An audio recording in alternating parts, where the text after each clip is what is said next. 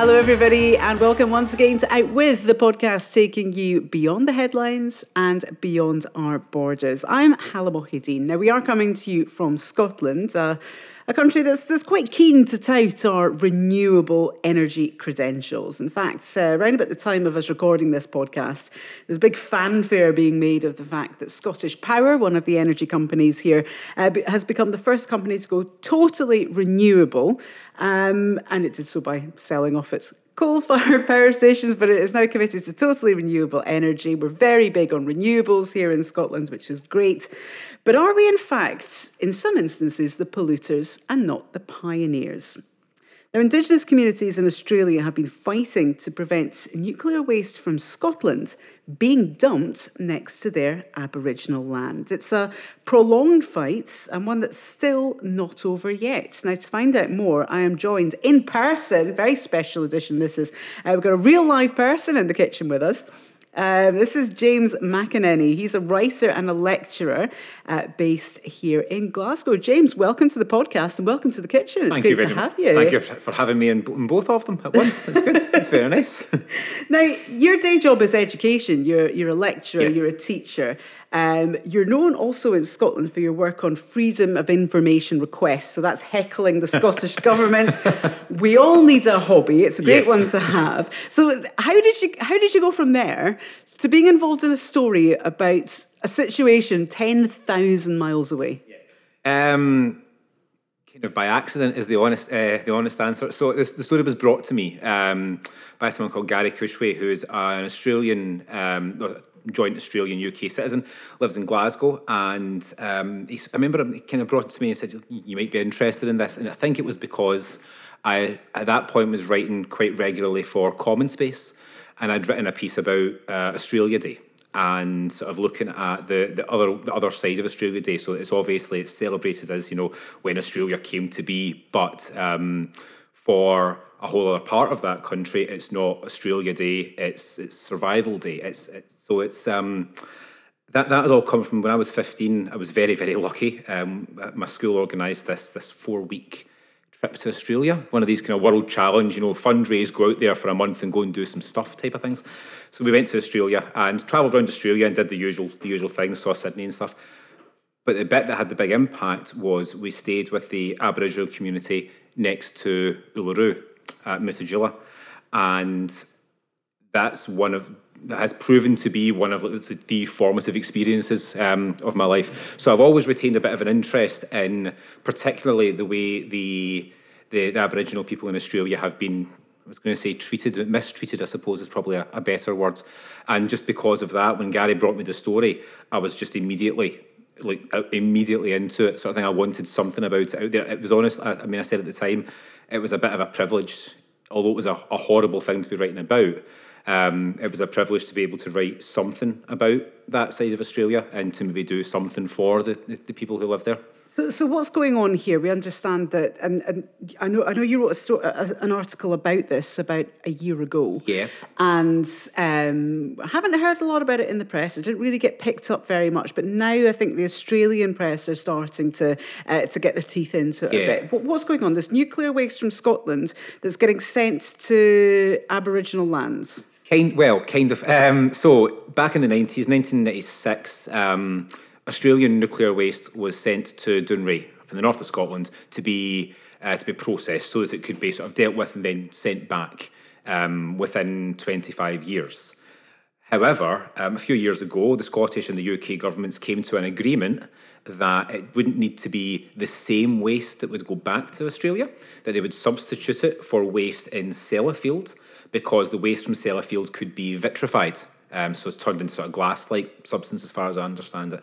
So the situation just now is that at some point in the coming couple of years, the proposal is for material from Sellafield, which is sort of an equivalent quantity, to be sent back to Australia in place of the material that was sent here, that was sent to Dounreay for the original processing. Right. So the deal was, we'll send your stuff, you clean it, and then we'll take it back after 25 years. Aye. And it's kind of mutated into this thing, we'll send you X amount of stuff and we'll give you X amount of stuff back. Yeah, you sent us, like as I say, X amount of this kind of thing. We'll send you X amount of this similar thing with similar properties back. We've changed it a bit.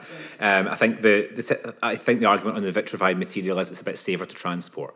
So this is how they came to this agreement of, we would sort of, the substitution agreement they call it, ignore the stuff in Dounreay and send some from Sellafield instead. Although one of the points that was raised to me actually earlier on today was the material that the Australians originally sent wasn't from like, weapons-based nuclear material. A lot of it was medical. Whereas from Sellafield, you don't really know what it is. It could be all sorts of different things. So that's, for some people, that's part of the issue, I suppose, is maybe the origins of it. But ultimately, yeah, that's the story. 1996, sent here, swapped over, now theoretically getting sent back. I guess my question is, why is it getting sent halfway across the world in the first place? Yeah, so this thing about it was sent to Dounreay is because Dounreay was taking in waste to process it. The contract was signed, it was sent up here. That was a job that was being done, got a contract, sorting it out, and away it goes again. The reason it has to go back is because of the Euratom directive has kind of built into it that when waste or nuclear material is sent either to or from an EU country or between EU countries and third parties, that country retains ultimate responsibility for it. So even though it was sent here at first, then under that EU directive, it has to go back to Australia where it came from in the first place. What happens next year, now we think about it, I'm not actually entirely sure. That might be the next thing I need to put to people is, if we're not involved in Euratom all of a sudden, does that still stand? But that was certainly the rationale for it at that point. And it's not only Scotland, there's Australian waste in different places. There's definitely some in France that will need to go back at some point as well. So it's not as if this is like, a one-off or anything. This is part of the nuclear industry. Well, because this is crazy when you start thinking about the nuclear industry, and you don't think about it really. I mean, we don't. It's just, you flick the switch, the lights go on. Well, I mean, you could argue that's okay. You flick the switch, the lights go on. I used to live in France, and in France, most of your energy is nuclear. Mm-hmm. They have embraced nuclear wholeheartedly. They've no worries about it at all. Everything's nuclear. But, at the end of that process, you're left with this very toxic, hazardous stuff. And the fact that there is this industry that's going on where it's all being packaged up and popped on a plane and flown tens of thousands of miles around the world is just, it must be safe, no? Well, one of the issues that was raised with this material, so that when the consultation was carried out in, I think it was 2012, one of the concerns that was raised about it was that ultimately, moving this material will always incur greater risks than not moving this material. So one of the things, I think it was Shetland Council had said this at the time, that they didn't consider it to be safe to be moving this stuff all over the place and creating more and one of the issues with these kind of substitution agreements is potentially that you create more and more of these links in the chain, and that ultimately that creates more chance of things going wrong. I am sure that nuclear experts would be able to explain this is exactly why transferring this vitrified material to this place, and these are the systems in place to make sure that it's okay. But at the same time, as you say, you're still left with this situation where nuclear material seems to be getting crisscrossing around the world. So we'll generate it here, we'll treat it over here, we'll do it this and we'll do that. And at the end of the day, and this is the issue in this case, without really knowing what you're doing at the end of it.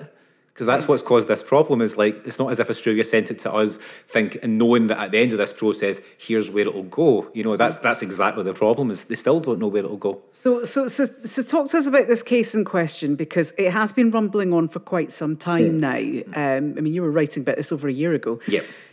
So Australia had this deal in place. And I'm sure there's many other deals that are floating around. Oh, yeah. All over the world, I'm scared to look out my window now in case there's truckloads of radioactive glass getting loaded on a plane somewhere. So Australia signed this deal. They are going to ship a load of nuclear waste. And and it's interesting you said there, nuclear could be like old X-ray material. Yeah, everybody assumes it's nuclear weapons and stuff like that. It's not always that. There are various sources of nuclear material, certainly. This nuclear material, for whatever shape or form, is going to get packaged up and sent over to Dounreay, who had decided this is our new income stream or whatever. Let's get into the business of cleaning up process nuclear this. waste. Yep. Fab. So far, so good. It's going. It's it's traveling a bit of a distance, but we're getting there. It's all been packaged up. Now it has to go back, or a quantity of waste, be it from Dounreay or Sellafields, is going back. Yes. Where's it going? So this is the issue. As it stands, so the material it will go back and it will be taken to a facility near Sydney at first. But the Australian government is currently in the process of trying to have approved and then build what they are, rather euphemistically, I feel, calling an interim facility for the storage of the material.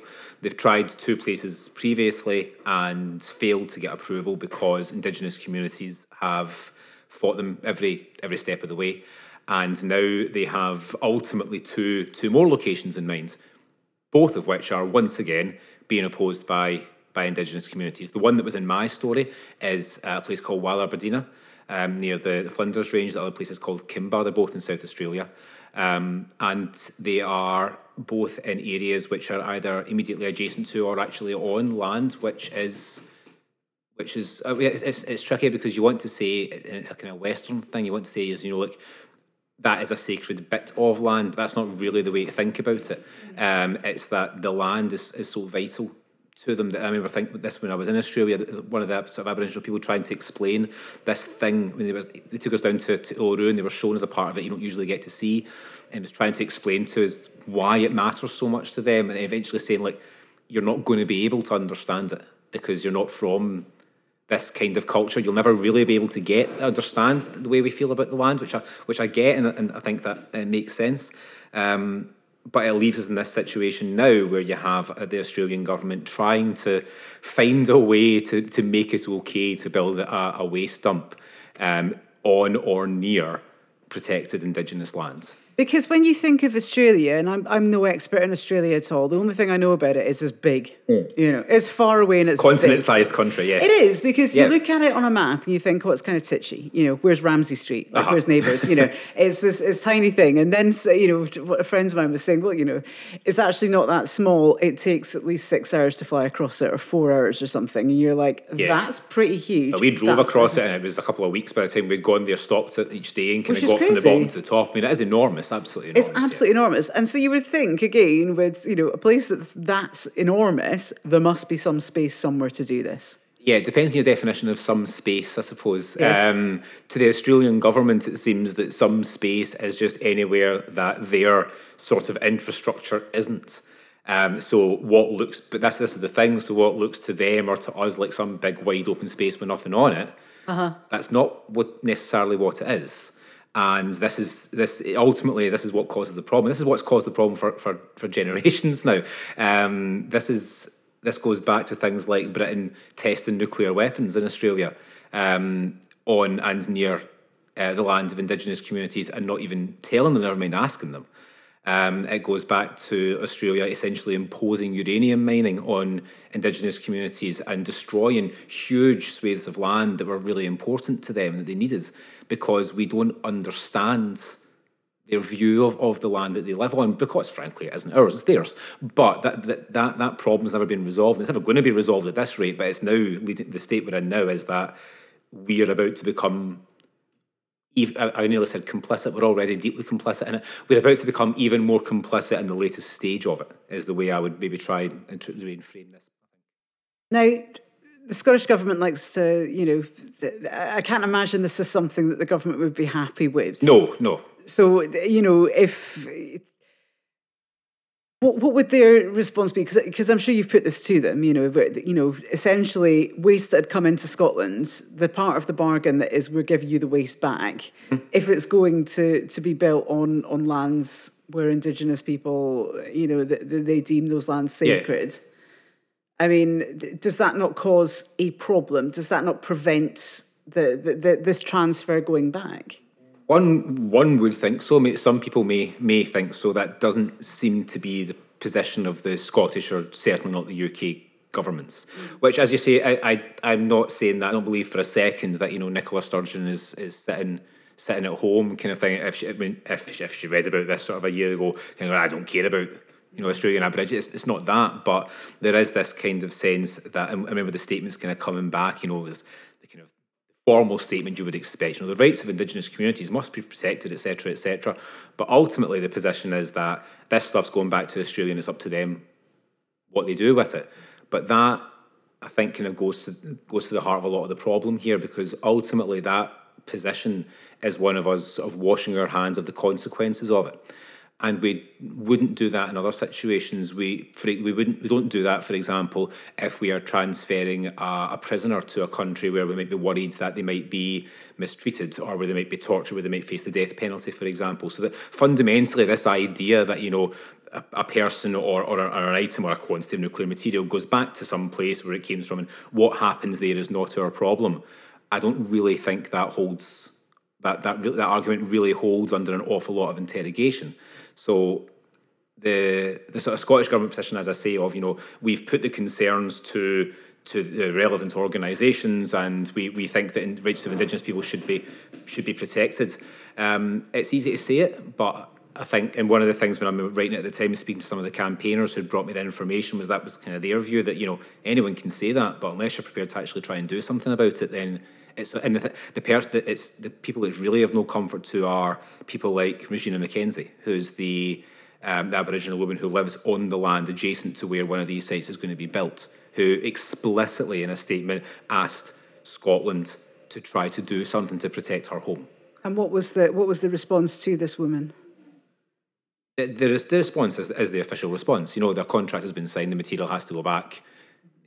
Australia will deal with this, and we're sure it's okay. I suppose ultimately it comes down to a sort of, it'll go back to Australia, and we are sure Australia will do the right thing, and Australia won't do anything that will impinge on the rights of its Indigenous people. You would have to know literally nothing about the history of Australia to think that's likely to be the case. No, I don't. Well, I don't know the background to this or the struggles. But is there not more awareness now of issues of land and of land rights and of because otherwise they would have just built this thing and not had any consultations in the first place. Yeah, I mean, there's is it a bit better than it was 50 or 100 or 200 years ago? Well, yeah, but it's a hell of a low bar when you're looking at it like that. So I mean, Indigenous Australians are still, their kids are more likely to go to jail than finish high school, for example. We're not talking about a situation here where, historic wrongs have been righted and now everything's going to be okay. Gary, who was the person who brought me all this, and I went back to him and said this, and I was like, in terms of it going back, ultimately, what does it come down to? And his response was quite simple. He said, the Australian government can't be trusted not to impinge upon the rights of its Indigenous population. And if that happens with material that has been shipped from the UK, then we once again become complicit in that.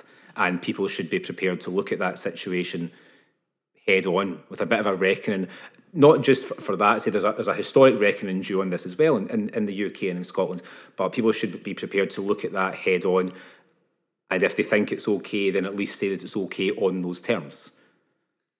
I guess it's difficult when this is a contract that has been signed a while ago, and I imagine when the contract was signed and they're like, we're getting rid of this waste, it's going to come back safer, then people were happy with that, and it's difficult to argue against it coming back at all now, given that that was an agreement in place. Yeah. And I guess for me, it's the question is, because if someone said to me, I'm going to build a facility next to your house, whether or not I have a particular tie towards that land, a spiritual tie towards this land or not. I don't have any spiritual tie towards this land, but I don't want to live next to a nuclear, reprocessing facility. That's just, and I can't think of that many people who would want to. So there isn't always a case of, no one's going to want this backyard thing, yes. Not in my backyard. Yes. So it's, that's understandable.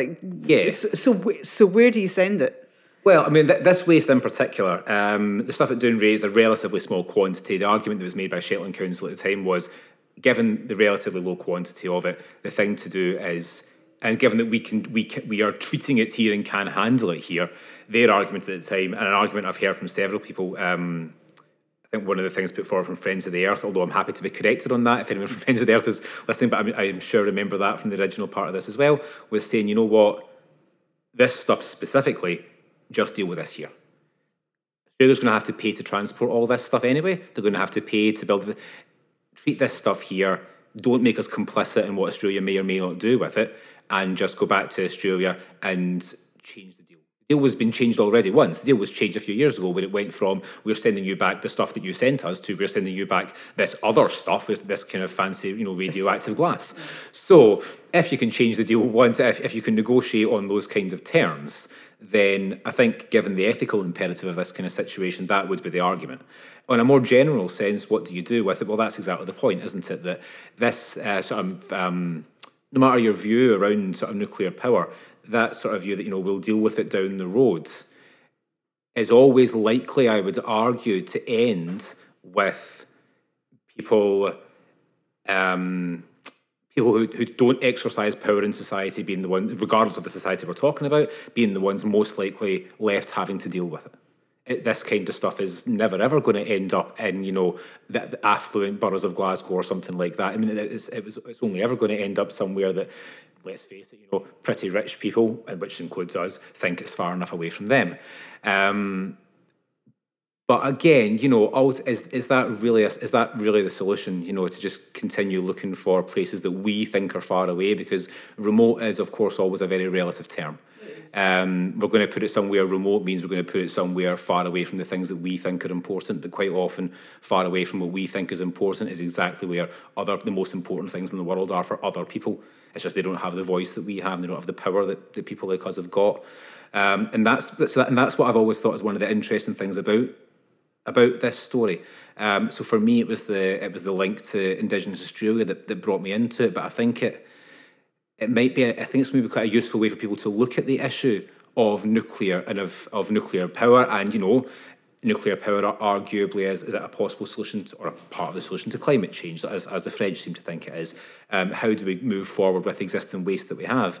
Well, part of doing that honestly and doing it fairly is considering the people who have already lost out from generations of being sidelined and who would continue to lose out if the view simply becomes we just need to get it away from people who are more likely to complain about it, i.e. people like us, yes. With microphones and things. Excellent.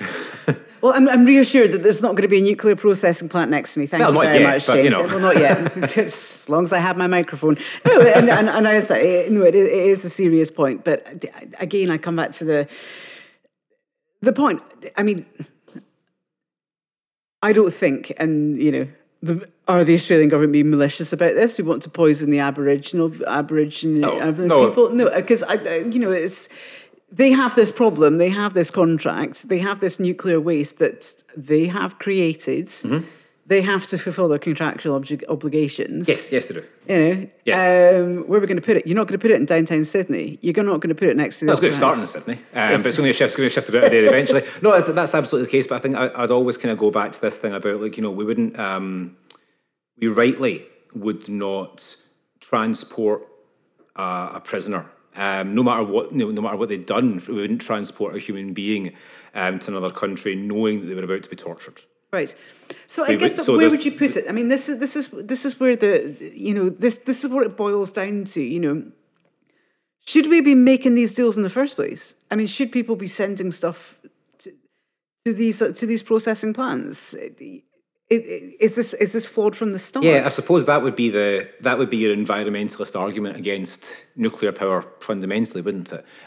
Which is not. I mean, is Dounreay better placed to handle this kind of stuff than, say, Australia would be? I think the environmental argument would be that this is ultimately always going to be one of the problems of dealing with nuclear waste. You're always going to get people who'll be quite happy to have nuclear power plants operating, but the second that anything that is even vaguely like nuclear waste comes anywhere near their lives, they're going to go absolutely ballistic and demand it goes somewhere else. And the somewhere else is always going to be to poor people, to people with little say, to alienated people, to Indigenous communities, to people like that.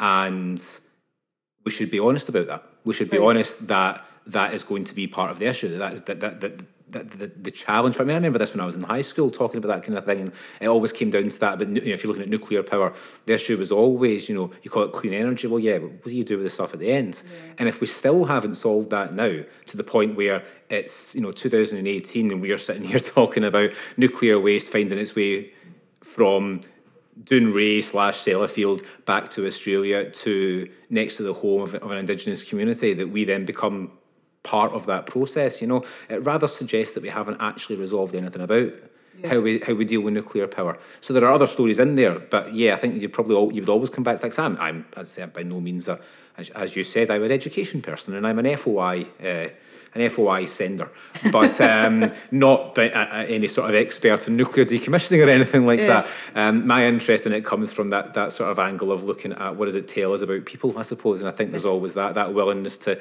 put something out of sight, out of mind, even if out of sight for us is actually right in the sight of people who just don't have the privileges of the power that we've got. So let's talk about the people in question now. Your article was published a year ago. The follow-up's been done since. This is ongoing. As I mentioned, the Australian press is now starting to pick it up. Yeah, the Australian thing's kind of funny though, because the Australian press has picked it up as it's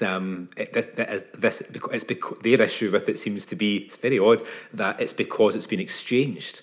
So they're talking about it as this is foreign generated nuclear waste, and we were promised this would never be sent to Australia to be dumped in our land. Yes. So it's a kind of odd. I've been kind of reading that quite incredulously, to be honest. Yeah. Like, so it'd be okay to dump this stuff on Regina and her family if it was the stuff that you had generated in your particular power station. Yeah. But it's been picked up in Australia now that the campaign against the sites that have been proposed has therefore got a bit more coverage. But I mean, even at that, I think I was kind of reading some of the emails I've seen going back and forward with some of the campaigners and some of the media groups and stuff like that. And just one of them struck me where, I mean, it's talking about the Australian newspaper having covered it, the Australian, Yeah. And the email from somebody was, wow, you managed to get the Australians cover this, well done. And I'm reading that like, what the hell, like, how is this not some massive story? Yeah. But it seems to be their issue with it is this idea that it's foreign generated waste, that the exchanged material is the problem because there's some sort of, I don't know, political agreement over there that says that they won't become a dumping ground for nuclear waste out in the outback or something, which would be a reasonable concern if you weren't then just going to dump it on a bit of the outback that happened to be somebody else's. Right. So we're still stuck with this nuclear waste. We're still stuck with the nuclear waste, but there is a bit of opposition to it coming back. There is a bit of opposition to it coming back. The Aboriginal communities are starting to have this knockback in the courts. Is that correct? Yeah, because one of the things in terms of Indigenous rights is that hazardous materials should never be deposited on the land of Indigenous communities without their express, free, and informed consent. Right. Express, free and informed consent is something which does not include any sort of, hassling from the government, any sort of, well, listen, it'll need to be here, any sort of bribery to try and get it to go through, So the issue, in terms of where the material goes, is, and actually I would argue is quite rightly, not particularly the concern of the Indigenous communities are fighting against having it in their land, because they're never the ones who benefited from it in the first place. It's not as if we're talking. It's not like necessarily the same as like the people who are quite happy to have the nuclear power giving them cheap electric in their homes and their cities, and then complain about what happens to the waste.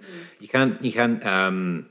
You can't sort of transpose that criticism onto these communities because they're not been affected by it in the same kind of way. They didn't get the benefits from that kind of technology that it tested on them for long enough.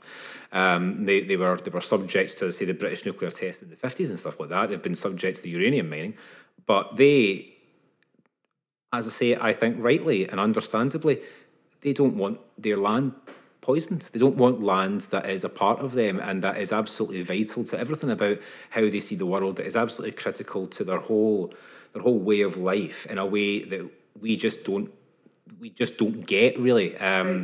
They don't want us to just dump that on them. They don't want the Western world, which is not something that they necessarily feel a part of, to just dump the consequences of this poisonous technology on them. And I find it hard to disagree with them, to be honest. So they're fighting that on their community level. They're going through courts and stuff to try and knock back these proposals to get it built. Yes, there's just been a thing where there was a down in Kimber, on on the other site that's been looked at, not the one that I've been writing about, where the Indigenous groups had managed to get a court order to stop a consultation process that was about to begin on the basis that they weren't part of it.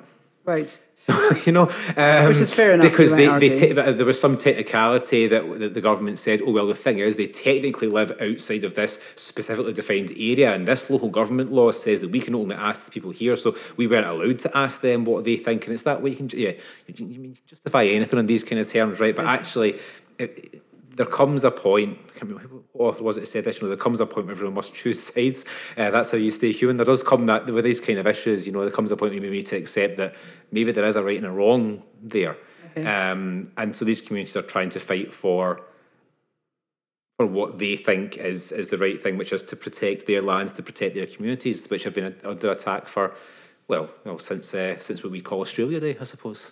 So, well, that's what's happening there. In terms of, I mean, this waste is still in the UK. Right now, it's the original stuff's in Doonray, and the other stuff's in Doonray.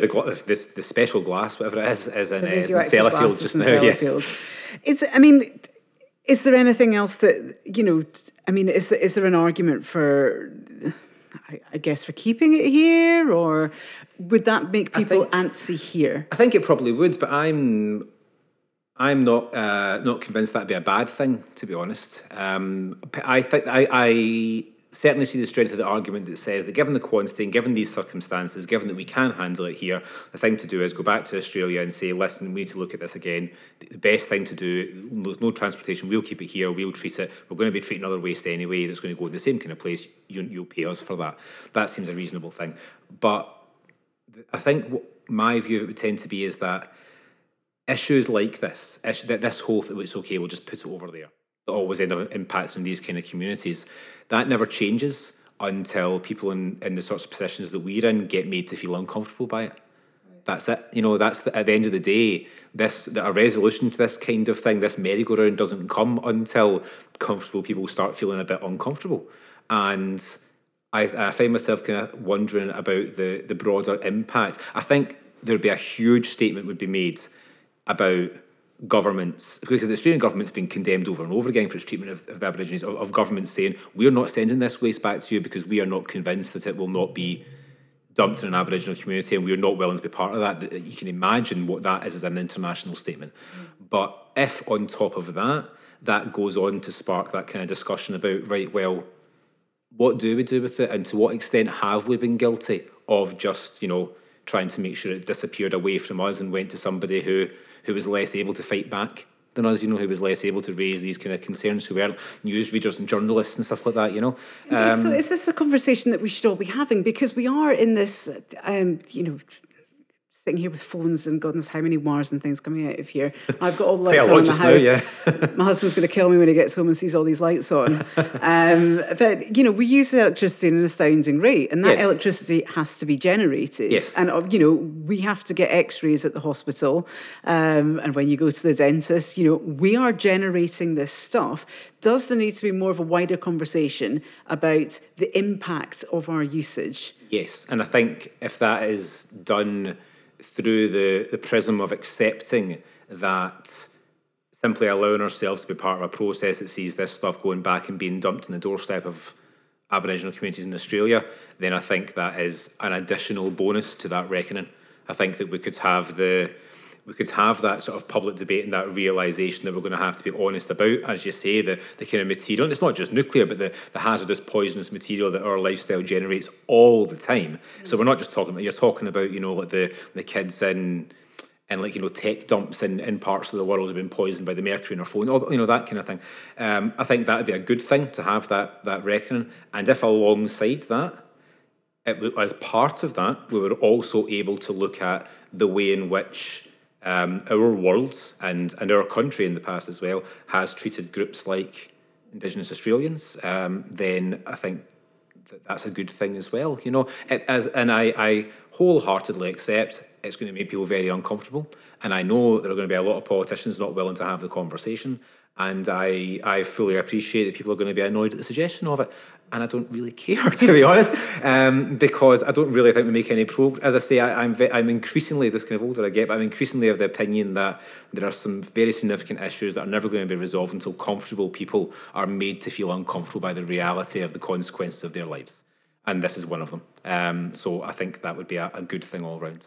Well, we're starting off by having this conversation right now on the podcast. James, I know we've been keeping you quite a while, actually. That's all right. Just before we wrap this up, is there anything that you would like people to, people who are listening to this podcast to take away, if they're wanting to learn more about this? If there's one thing you wanted people to take away from this conversation, what would it be? Just go and see, go and look up the reality of it. If you're on Twitter, go and find Gary Cushway's Twitter account and read the thread he's got pinned to the top of the whole story of this. It's got links to, for example, a video made by Regina McKenzie on the land that we're talking about, where she explains it in her own words, where she talks about why it matters and why this whole issue matters. If that was all that came from it, I think that would be good. But it would be nice if it was, if a handful of people after this care a little bit more. I'll be pleased with an evening's work, put it that way. Absolutely. Well, we're having that conversation here now. I'm going to turn off a few more of these lights, try and reduce my own my own particular footprint.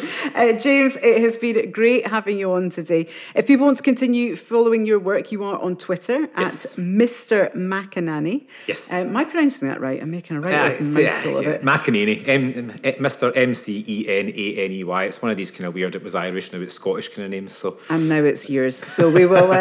We'll pop that in our social media feeds as well. James also has just written a very good book.